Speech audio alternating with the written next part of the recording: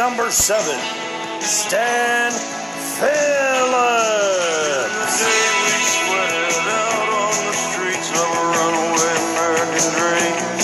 At night we racked the mansions of glory and suicide machines. Sprung from cages on highway 9, chrome wheel, fuel injected and stepping out over the line.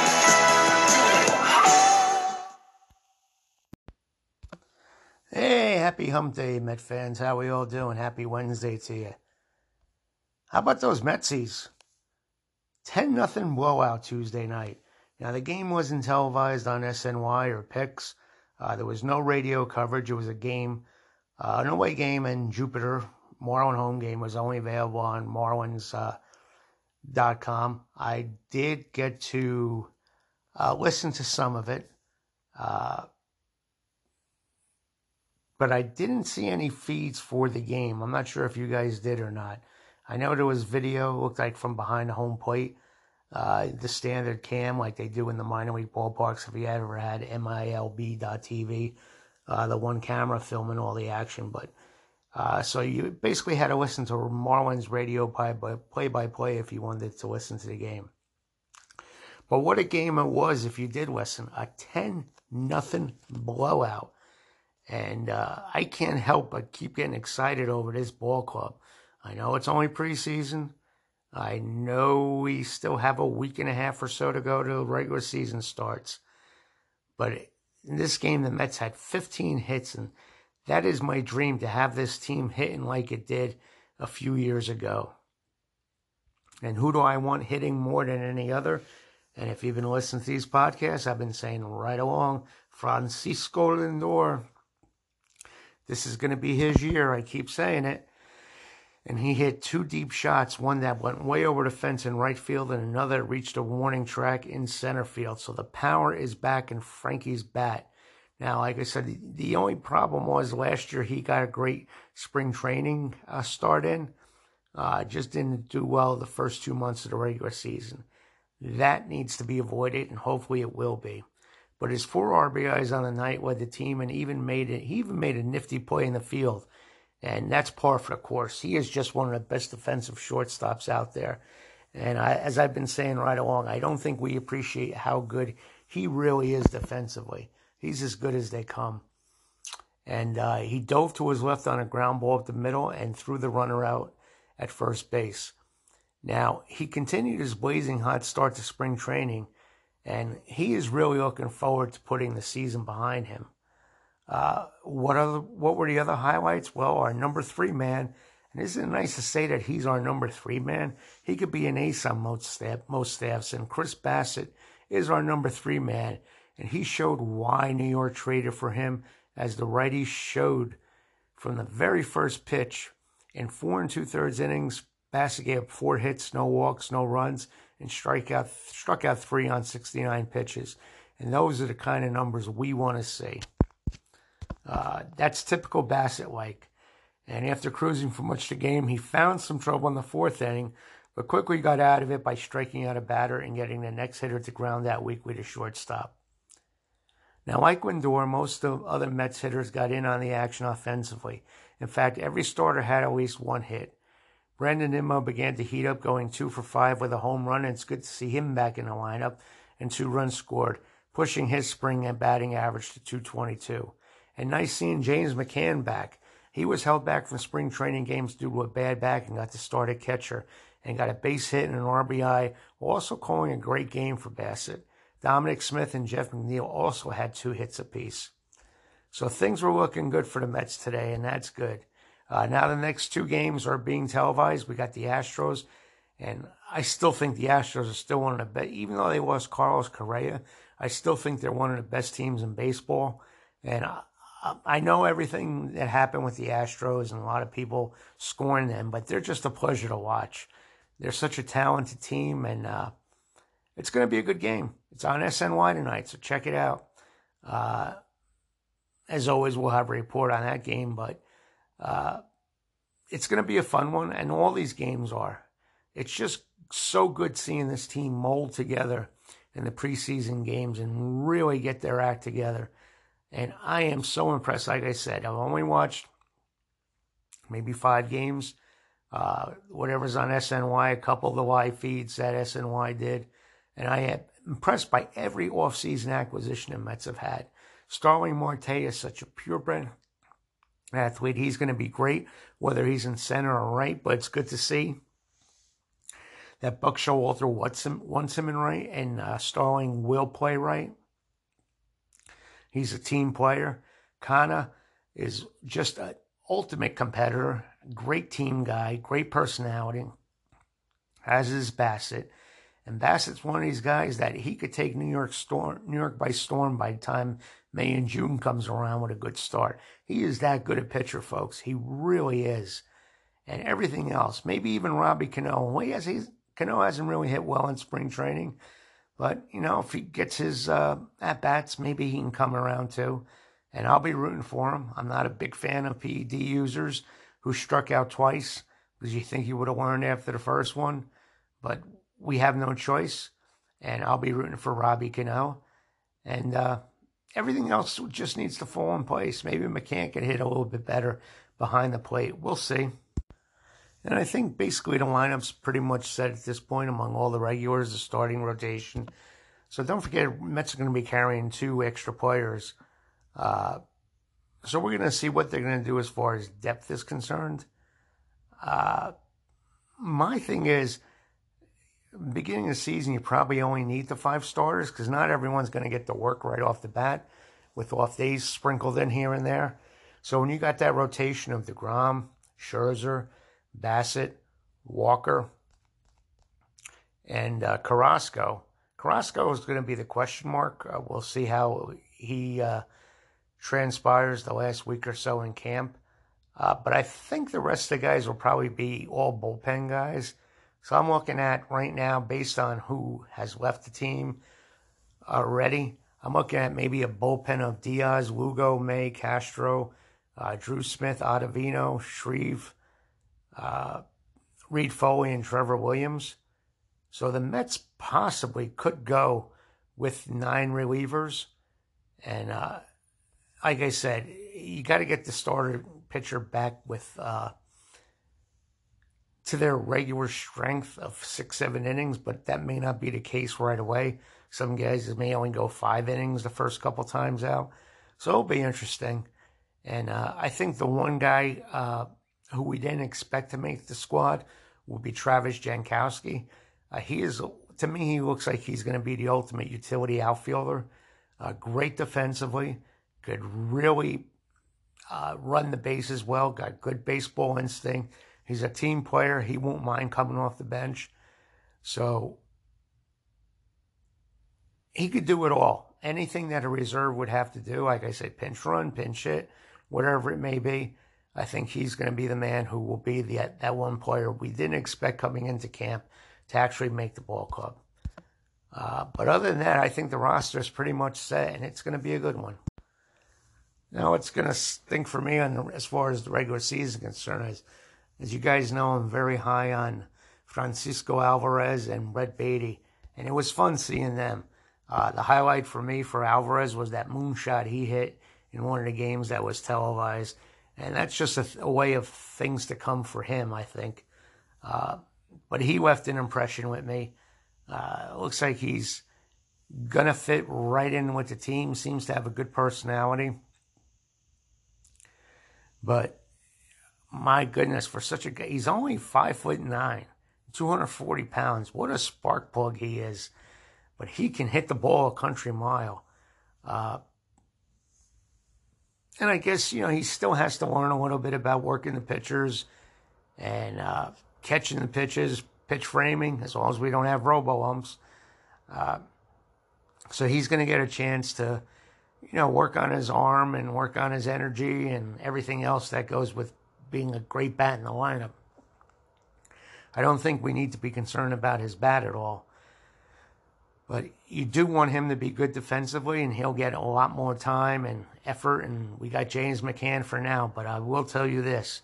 It won't be long till Francisco Alvarez is up in the major leagues. So it looks like he's going to be at Double-A Binghamton, and probably Brett Beatty too. So Binghamton baseball is going to be fun to watch.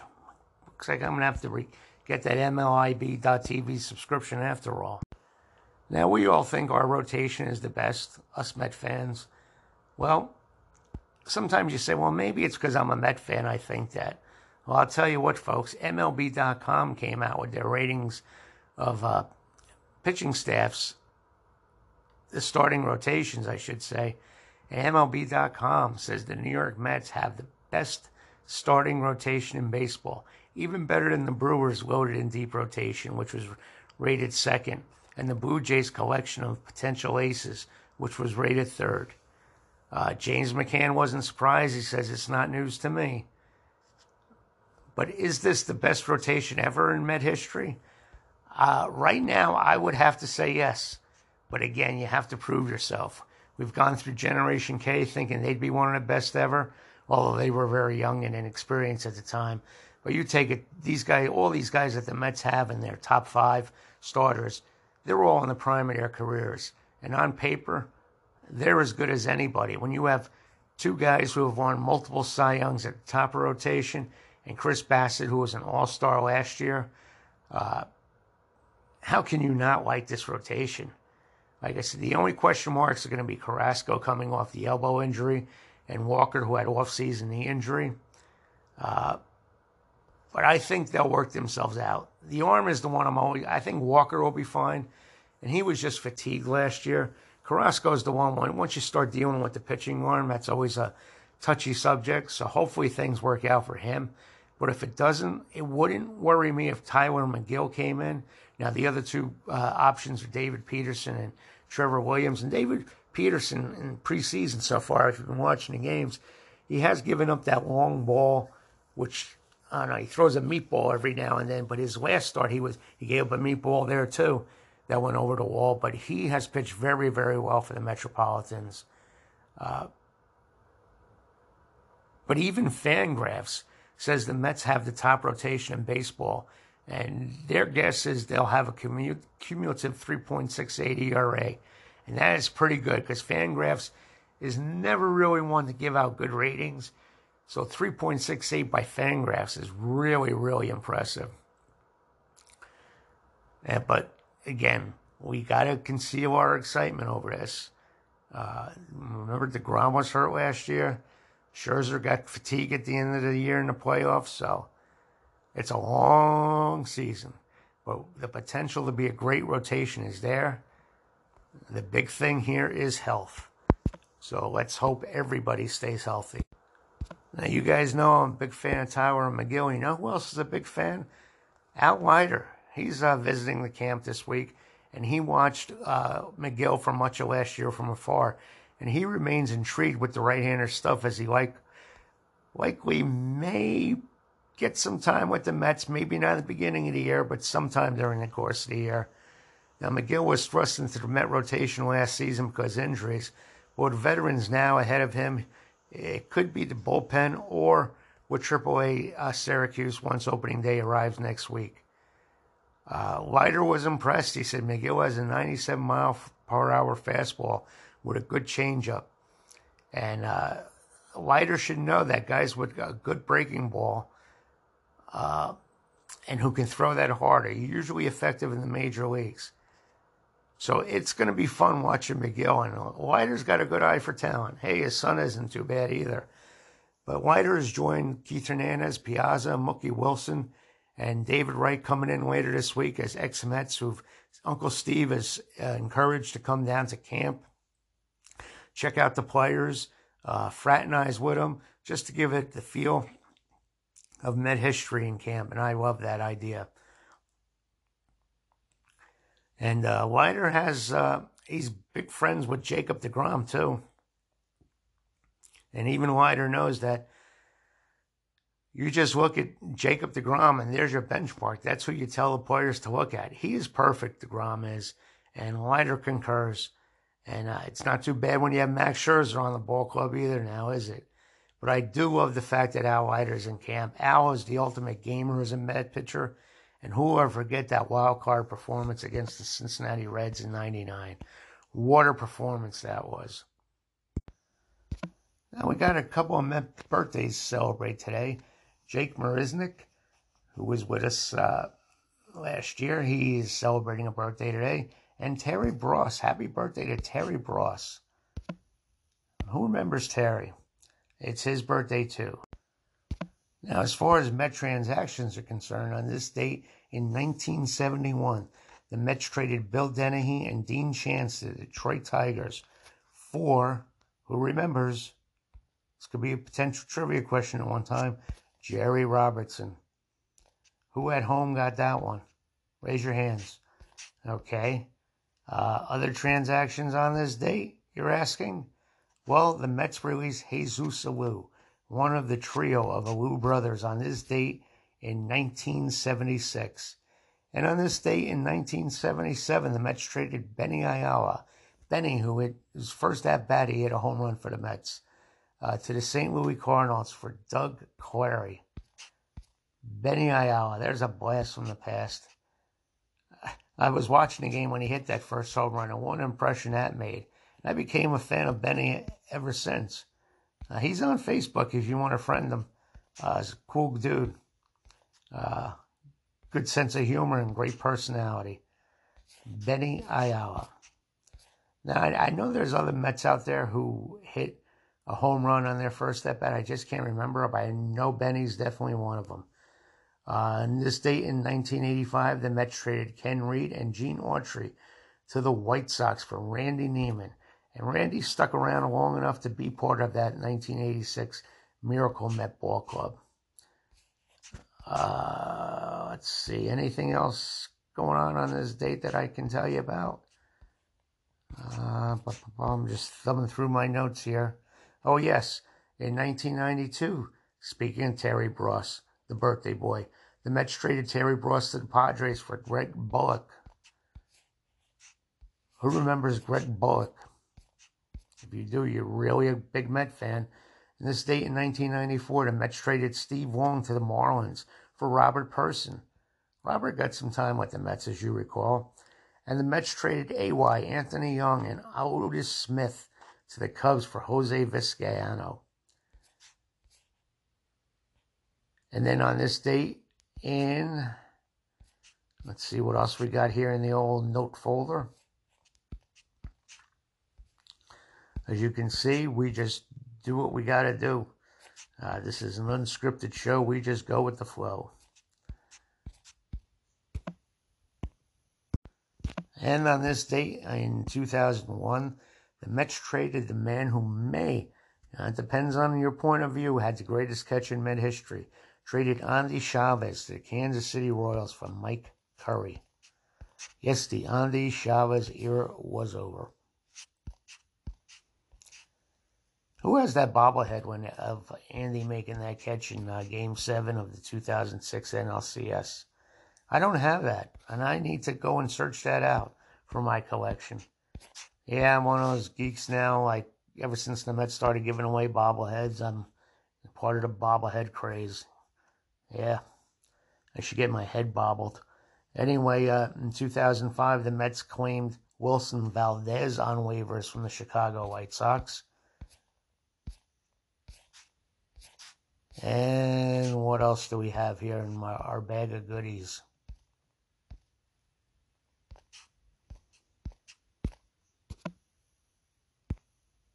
On this date in 2009, the Mets signed free agent Ken Takahashi. I always like Ken. I think I liked his last name more than his actual performance on the field. On this date in 2010, the Mets claimed Manny Acosta on waivers from the Atlanta Braves. Remember Manny?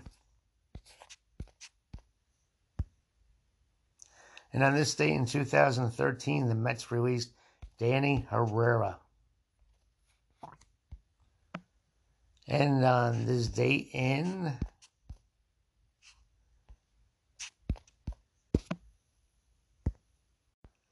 2015, the Mets traded Corey Mazzoni to the Padres for Alex Torres. And on this date, on 2015, the Mets traded Matt Den Decker to the Washington Nationals for Jerry Blevins. That was a good trade. Blevins filled his role well. I was always high on Den Decker. I thought he was one of the best center fielders I ever saw defensively. Unfortunately, he never matched his defensive prowess with his bat. But he was unbelievable defensively, and I thought he would have had a more promising career in baseball, but it never panned out. But I was amazed. I was very high on him defensively. He's one of those guys you would carry on your ball club just to have the glove out there. He was that good. I was rooting for him, but there just wasn't room. The numbers weren't there eventually. And now we got Brandon Nimmo out there, so Den Decker would have been getting limited time if he was still around at this point in time. So those are all your transactions for today. Today being March 30th. A lot happened. Always does around this time of year in Metland. Now let's talk a little bit about Jake Marisnick, shall we? The Mets got him in exchange for left-handed pitcher Blake Taylor and outfielder Kennedy Corona. He played in 16 games for the Mets in 2020 in that COVID year. And he hit .333, .353, .606 with 2 homers over 33 at-bats. So he did well in his limited time. He was always a good player, very exciting player. But like I said, he didn't play that much with us. But he was I always thought that's another guy I thought probably had more talent and should have really developed it better than what he did. I know this year he signed a minor league contract with the Rangers. I'm not sure if he's making the ball club or not. But he signed a 1-year contract with the Cubs after the Mets season in 2020. And then he was traded to the Padres. So he's been bouncing around. I always thought he was more talented, but just never really lived up to his potential. But I did think he was a damn good ball player defensively. So hopefully he can latch on somewhere and continue his major league career this year. Now let's talk about Terry Bross. I think Terry Bross is one of those guys we all rooted for because he was a hometown guy. He pitched for St. John's University. And you can't help but root for a guy who pitches for St. John's. And he helped them to a Big East championship and a Final Four in baseball. Well, he was actually a 2-sport star, I should say. And he was a center for the school's basketball team. And he helped St. John's to a Big East championship and a Final Four appearance. And on the baseball field, he anchored the team's pitching staff and helped the team to another Big East championship on the diamond. Now, he was drafted by the Mets in the 13th round of the 87 amateur draft. He was signed on June 10th, 1987. And he quickly moved through the Mets system. Things were looking good, and he set a saves record at Double-A Jackson. He ultimately pitched out of the Mets bullpen in 91, as well as for the San Francisco Giants in 1993. All told, he only pitched in 10 games and had a career ERA of 3.00, but he did make his mark overseas. He went on to play in Nippon Professional Baseball for the Yakult Swallows and the Cebu Lions from 95 to 99. And he led the Central League in earned run average in 95 with a 2.33 ERA. And he also pitched for the no-hitter for the Swallows in 95. So he had a good career overseas in the Japan League. Now it's time to talk about what's going on in the greatest group there is in Facebook land. If you're a Met fan, that's New York Mets Baseball Way of Life. If you're on Facebook and aren't aware of the group, please do check us out. Subscribe. We have good content there every day. Great members. Great civilized Met conversation every day. So it's New York Mets Baseball Way of Life. Check us out. If you're not a subscriber to this podcast, please, by all means, do subscribe. You'll be alerted every time one comes up. We have one coming up every day during the regular season, so you won't want to miss any of them. And we'll be covering the Mets from A to Z every day when it comes to what's going on and off the field. So please do subscribe and tell your friends about us too. Now, before we go into what's going on in the group, we are going to, as always, give you the Met trivia and Jeopardy question of the day. Who is ready? Who is ready? Now, the trivia question is, who has played the most games as Met DH? Lock in your answer. We'll be back later with the answer. And 2 clues for the Met Jeopardy today. tied for the Mets lead in triples with 2 in 2004. And he wore Johan Santana's number 57 while he also was a Met. So those are your 2 clues. Tied for the Mets lead in triples with 2 in 2004. And he wore number 57 as a Met. So what's going on in the group? We had a great picture of Willie Mays presenting the Rookie of the Year award to Darryl Strawberry for his performance in 1983. Then we mentioned it's hard to believe it's been 22 years already, but it's 22 years ago that at the Tokyo Dome, the Mets defeated the Chicago Cubs in 11 innings, 5-1 on Benny Agbayani's pinch hit grand slam. Ray Ordonez committed an error in the game, and that also ended his Major League record streak of 101 consecutive errorless games at shortstop. With a swipe of second base, Ricky Henderson joined Ted Williams as the only Major League player to steal a base in 4 different decades. So a lot going on in that game. And who remembers that? I remember going to work and I was walking through Penn Station. People were actually watching the game like wherever they had TV monitors in Penn Station. It was like 7:30 in the morning. A day I'll never forget. Now, unfortunately, also on this date in 2001, one of the big Met prospects at the time, Brian Cole, was killed when driving an SUV home to Mississippi, and it flipped over. He stole 69 bases the previous year and was voted the organization's Player of the Year in 2000. So a sad day, sad day. We also mentioned that David Freight is the franchise leader in hits with 1,777, followed by Jose Reyes with 1,534 and Ed Kranepool 1,418. And we mentioned that in Met history, only 5 relievers have recorded 2 more seasons of 65-plus appearances with an ERA under 3. And they are Jeurys Familia, Jerry Blevins, Billy Wagner, Armando Martinez, and Jeff Innes. Now that makes up quite a bullpen, doesn't it? And how about Felix Millan? We gave you this interesting stat in the group. In 6,325 at-bats, he only struck out 242 times. You remember Felix, the guy who choked up down the bat? He always put the ball in play. And he was a 3-time All-Star and 2-time Gold Glove Award winner with the Braves, and he helped us get to the World Series in '73. Always have fond memories of Felix Millan. Then we noted the fact that Rusty Hilda, I don't know how her name is pronounced, Boria Kukos Malero, noted that it was 4 years ago that we lost to La Grande Orange, the great Rusty Staub. We posted a video of, boom, Francisco Lindor's home run in the game last night. And Lenny Dykstra tweeted that he will be throwing out the first ball with Darryl Strawberry. Well, he'll be helping Brandon Bill to the mound for the first pitch on Autism Awareness Day on April 16th. And Darryl Strawberry walking out with him. So that should be something to see. Lenny and Darryl heading to the mound at Citi Field. I wonder if Ron Darling's doing the game. But before I digress on that, looks like Buck Showalter is actually going to make Starling Marte the starting right fielder. And we've been speculating that right along. So that's about what's going on in the group. And I guess it's time to tell you how you did on the trivia and Jeopardy question, isn't it? Okay, let's do that then. The trivia question once again was, and this was courtesy of our good friend Harvey Porras, who I like to call our Met historian. He's been watching the Mets since day one. And he said, who has played the most games as Met DH? Well, the correct answer is Mike Piazza with 34. And guess who got it? One of our trivia whizzes, Kareem Hayward, was the first to submit the correct answer in the group. And our Jeopardy had 2 clues. Tied for the Mets lead in triples with 2 in 2004. And he wore number 57 as a Met.